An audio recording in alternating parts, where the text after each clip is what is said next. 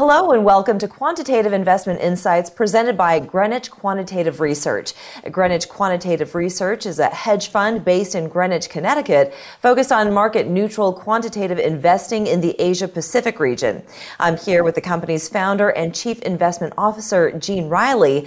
Gene has 30 years of experience trading and investing, including 19 years living and working in Asia. And in terms of career highlights, Gene was a partner at Goldman Sachs and run equity trading for them across the region. Gene also has substantial quantitative investing experience and more recently ran global quantitative trading for Merrill Lynch in New York. Gene, it's good to see you. Well, expanding on a theme we previously discussed, we provided a solid explanation for why China's onshore equity market is suitable for quantitative market neutral investing. We learned about many unique aspects of China's equity markets and explored the access channels open to foreign investors, namely QFII and Connect. Today, we're going to discuss the significance of the new QFII rules announced in 2020, and we'll review the various practical options investors have for executing orders onshore, and we'll cover important areas such as domestic exchanges and the broad range of share equity classes that is sometimes confusing for some investors. Now, before we get into the new QFII rules, let's talk about the success of the Connect program. Gene, starting with the 2014 Shanghai Hong Kong Stock Connect program, we saw a material increase in foreign flows into China, and this accelerated even further after the 2016 Shenzhen Hong Kong Stock Connect launch. So why did Connect attract so much more investor interest and flow than QFII and RQFII? Oh, thanks, Leyla. Connect launched in November of 2014, well after QFII and RQFII. But by the end of Q1 2020, QFII and RQFII represented only a third of A shareholdings by foreign investors, while Stock Connect investors represented 2/3. So really significant growth in that channel as the preferred channel for investors investing in onshore China. And the main reasons are investor access, ease of FX management, simplicity, and helping to fill product gaps, including the addition of China to the global index benchmarks. Mm-hmm. Can you give us more background on these reasons? How was investor access different under Connect versus QFII and RQFII? Well, Connect is a channel that's available to all investors and investor strategies for anyone who can open an account in Hong Kong. QFII and RQFII had strict qualification criteria, which meant most investors weren't actually eligible to use the program. The QFII and RQFII programs stated that long-term strategic investments were preferred. China's stance dissuaded eligible firms, who had short and medium-term trading strategies like hedge funds or even retail investors. So to satisfy the QFII and RQFII requirements, investors needed to fully invest their QFII. And it wasn't strictly enforced, but it created some regulatory friction, and also repatriation was an issue. So investors were holding, renminbi balances, even if they did not have, an investable stock position at the time. You mentioned managing FX exposure. Sure. Under QFII and RQFII, investors needed to be comfortable managing and hedging RMB. So RMB is a restricted currency. You had to hold a balance of RMB onshore. The only way to hedge that RMB exposure was using the NDF, or non-deliverable forward market, which, very technical for some investors. Under Connect, investors can execute orders and settle with either US dollars or offshore renminbi the same way they would transact with any other market. So it really created easier way to transact from an FX perspective, relative to the cumbersome FX requirements and potential FX hedging requirements, to transact via the old QFII and RQFII system. Now, I can see why the FX management issues would be a major hurdle for most investors and why solving FX management attracted more foreign flows. How is Connect simpler compared with QFII and RQFII? It was simple and more flexible. Investors could use their existing brokerage accounts for Connect. QFII required QFII-specific accounts. The cross-border flow was handled by the Hong Kong Stock Exchange, So brokerage firms would only need to connect to the Hong Kong Stock Exchange that they already did business with. QFII investors had to establish their own onshore and offshore appointed custodians, as well as specific onshore brokers. So Connect just remains significantly similar in terms of obtaining the QFII license. The old program took 3 to 6 months to just get the license. The new QFII program has been simplified, but it is still a lot more time consuming and requires specific documentation and approval compared to Stock Connect, which is open to anyone who has anyone who has an account in Hong Kong to trade equities. What products or features did Connect offer that wasn't available in QFII or QFII? Specifically from a regulatory change, the ability to utilize broker swap inventory to short became permissible under the Connect rules. That was specifically prohibited, under the QFII rules. How did these changes impact the thinking of global index providers such as FTSE and MSCI on China markets? MSCI specifically cited the market opening measures introduced through the Connect program as one of the major reasons they added China to the MSCI emerging market benchmark. And that provided a push for investors that were significantly underweight China to allocate into the market, and they had a much easier way to execute via Connect. So, significant inflow into the market and gave investors, a benchmark that was much more representative of global market capitalization. Mm-hmm. What about the recent changes to the QFII program? Given the great success of the Stock Connect program and the modest appetite, even among eligible investors for QFII and RQFII, why do you think China decided to make changes to the QFII and RQFII programs instead of concentrating its efforts on getting one program right? It's not clear why China decided to close the gap between, the QFII program and the Connect program by revamping some of the QFII rules instead of just focusing on improving Connect. It's likely that in the long term, China anticipates that investors will be able to invest directly into China without going through an intermediary such as the Hong Kong Stock Exchange. At that point, potentially the renminbi would be, a freely convertible currency, and the difficulties in terms of international investors accessing the exchanges onshore in China might be eliminated. So from that perspective, they could see that evolution in the market. I see. Can you discuss the changes made to QFII and RQFII and their relevance? Sure. They've merged the QFII and RQFII programs, and they now collectively refer to them as QFII with one I. In January of 2019, the CSRC, SAFE, and the PBOC circulated a consultation paper on the proposed changes to the programs, and they requested market feedback. In September of 2020, they published the new regulations, which became effective on November 1st, 2020.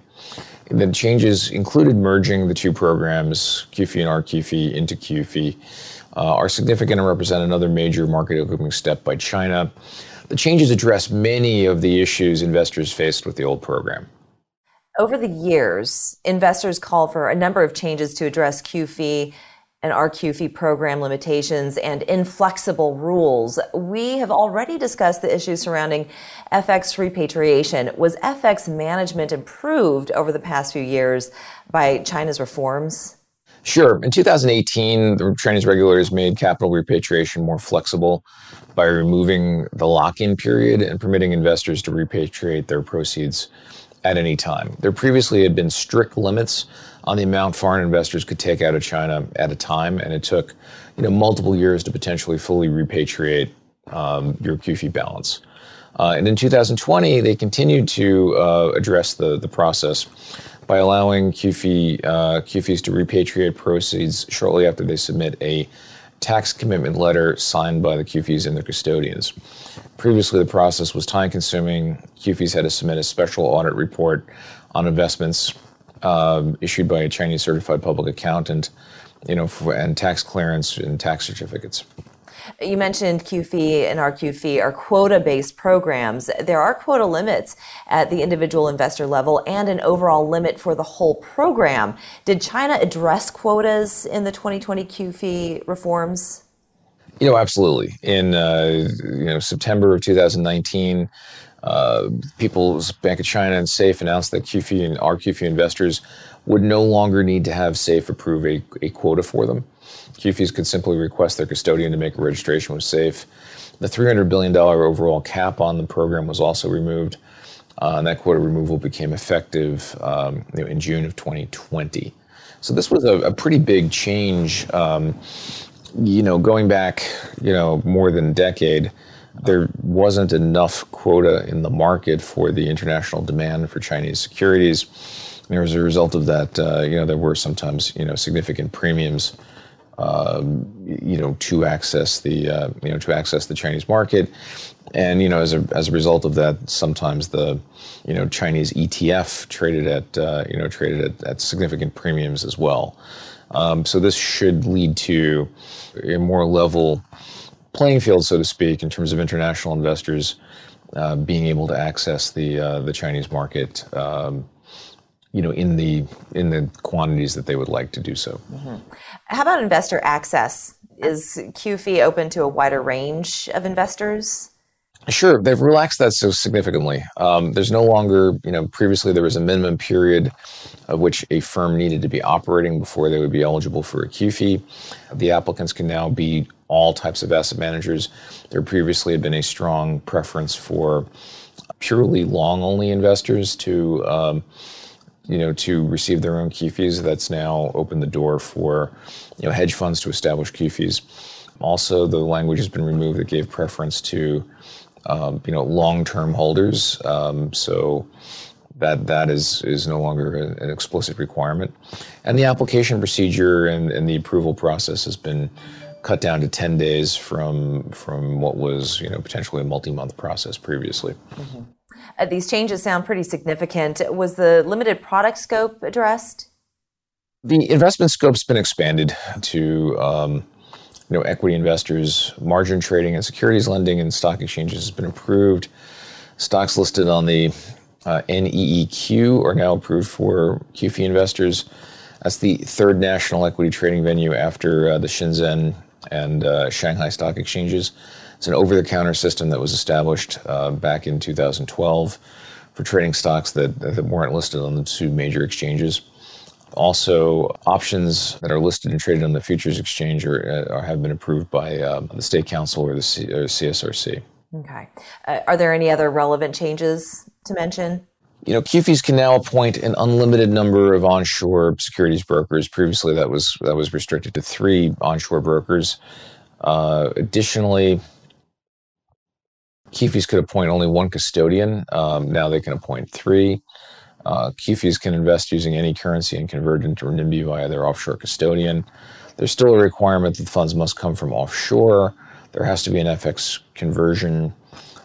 They can't access it using onshore renminbi. The new rules have also enhanced regulatory oversight of QFIs, but at the same time, reduced the required daily data submissions. A number of announced changes to QFI are still pending approvals and additional reforms necessary to make them viable. I have heard that while changes have been officially announced, many of the new features cannot be implemented at this time. Is that correct? That's correct. Yeah, the wording of the new rules is sometimes vague, and the regulators need to provide detail on specific investment products. In addition, some of the activities permitted under the new rules can't be carried out unless other existing rules and processes are changed. Stock borrow and loan is an example. There are existing rules and processes that prevent that being transacted, even though technically it's permitted.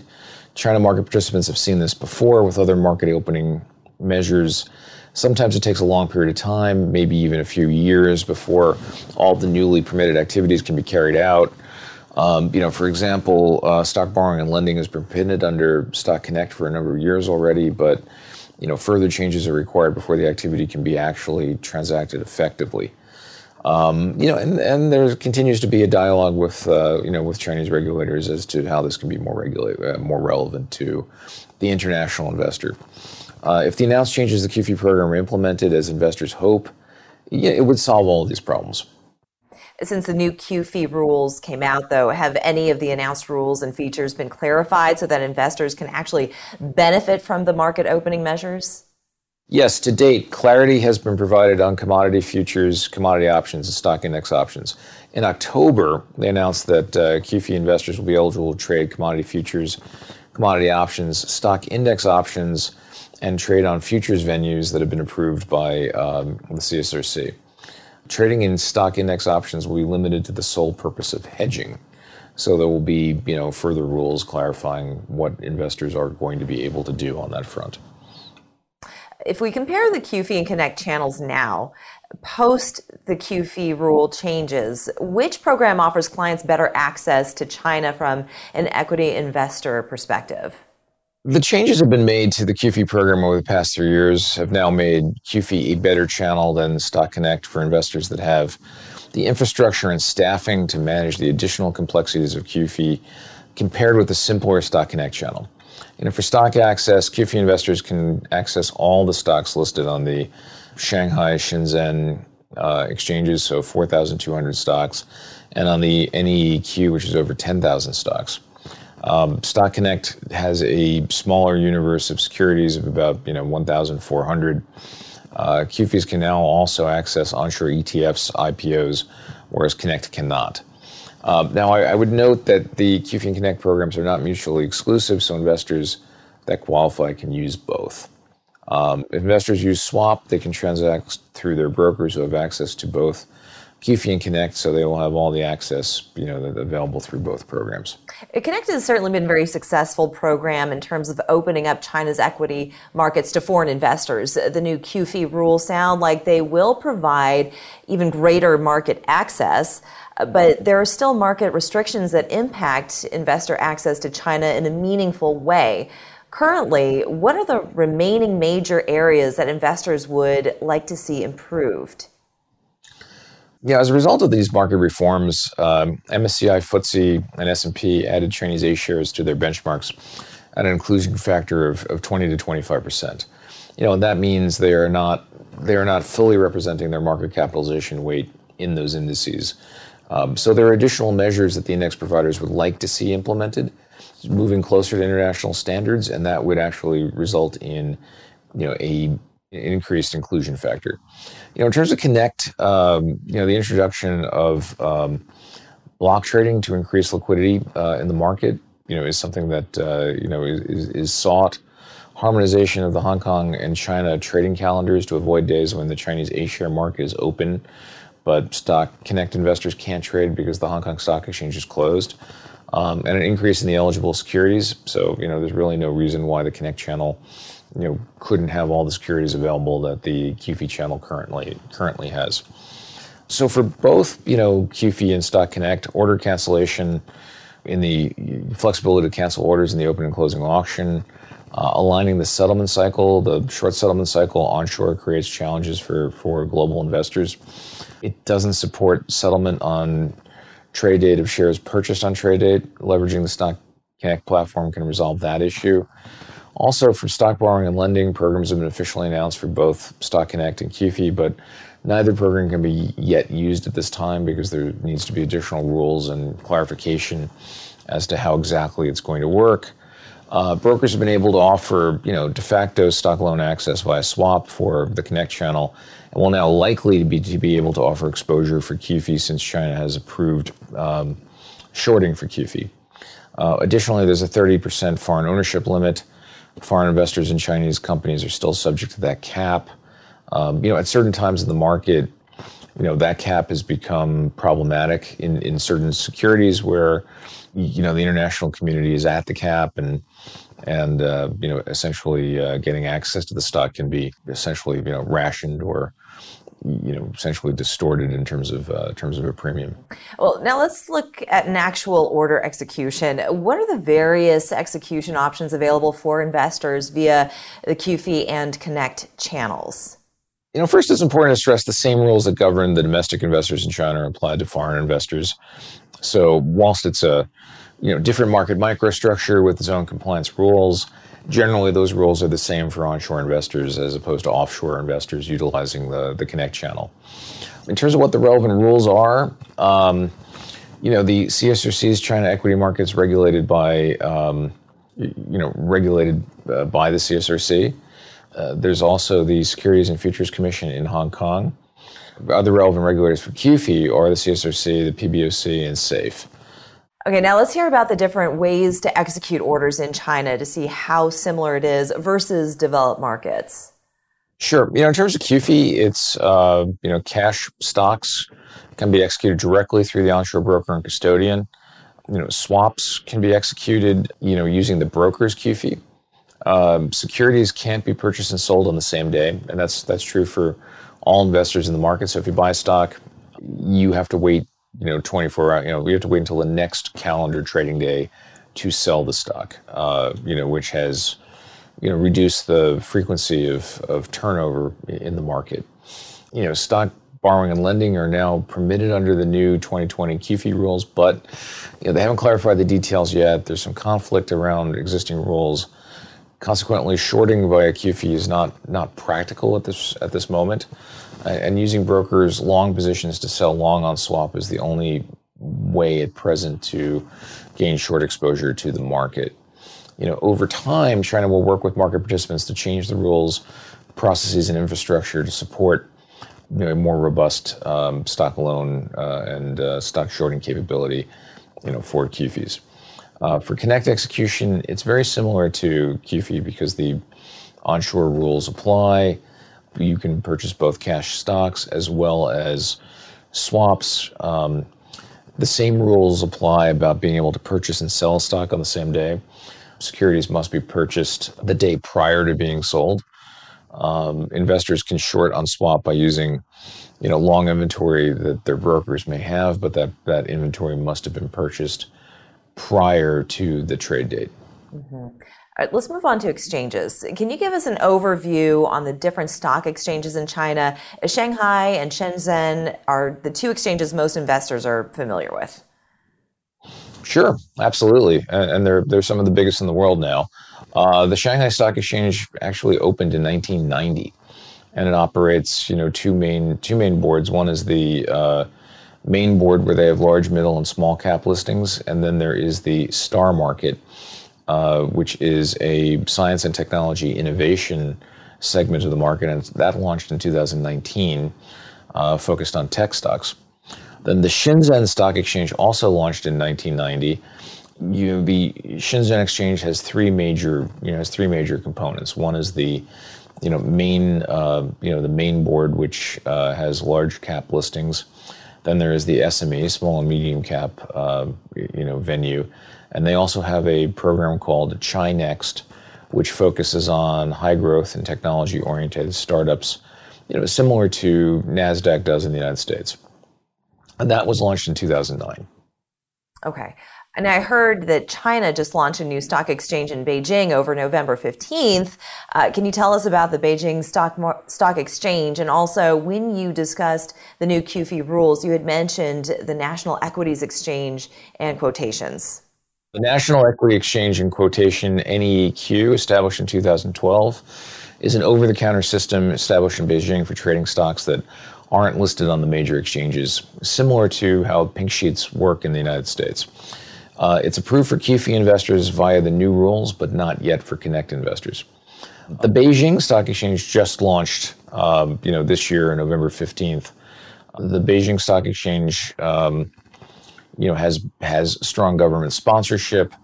The purpose of the Beijing Stock Exchange is that it will complement the Shenzhen and Shanghai exchanges by focusing on small and mid-sized companies and provide an additional source of capital.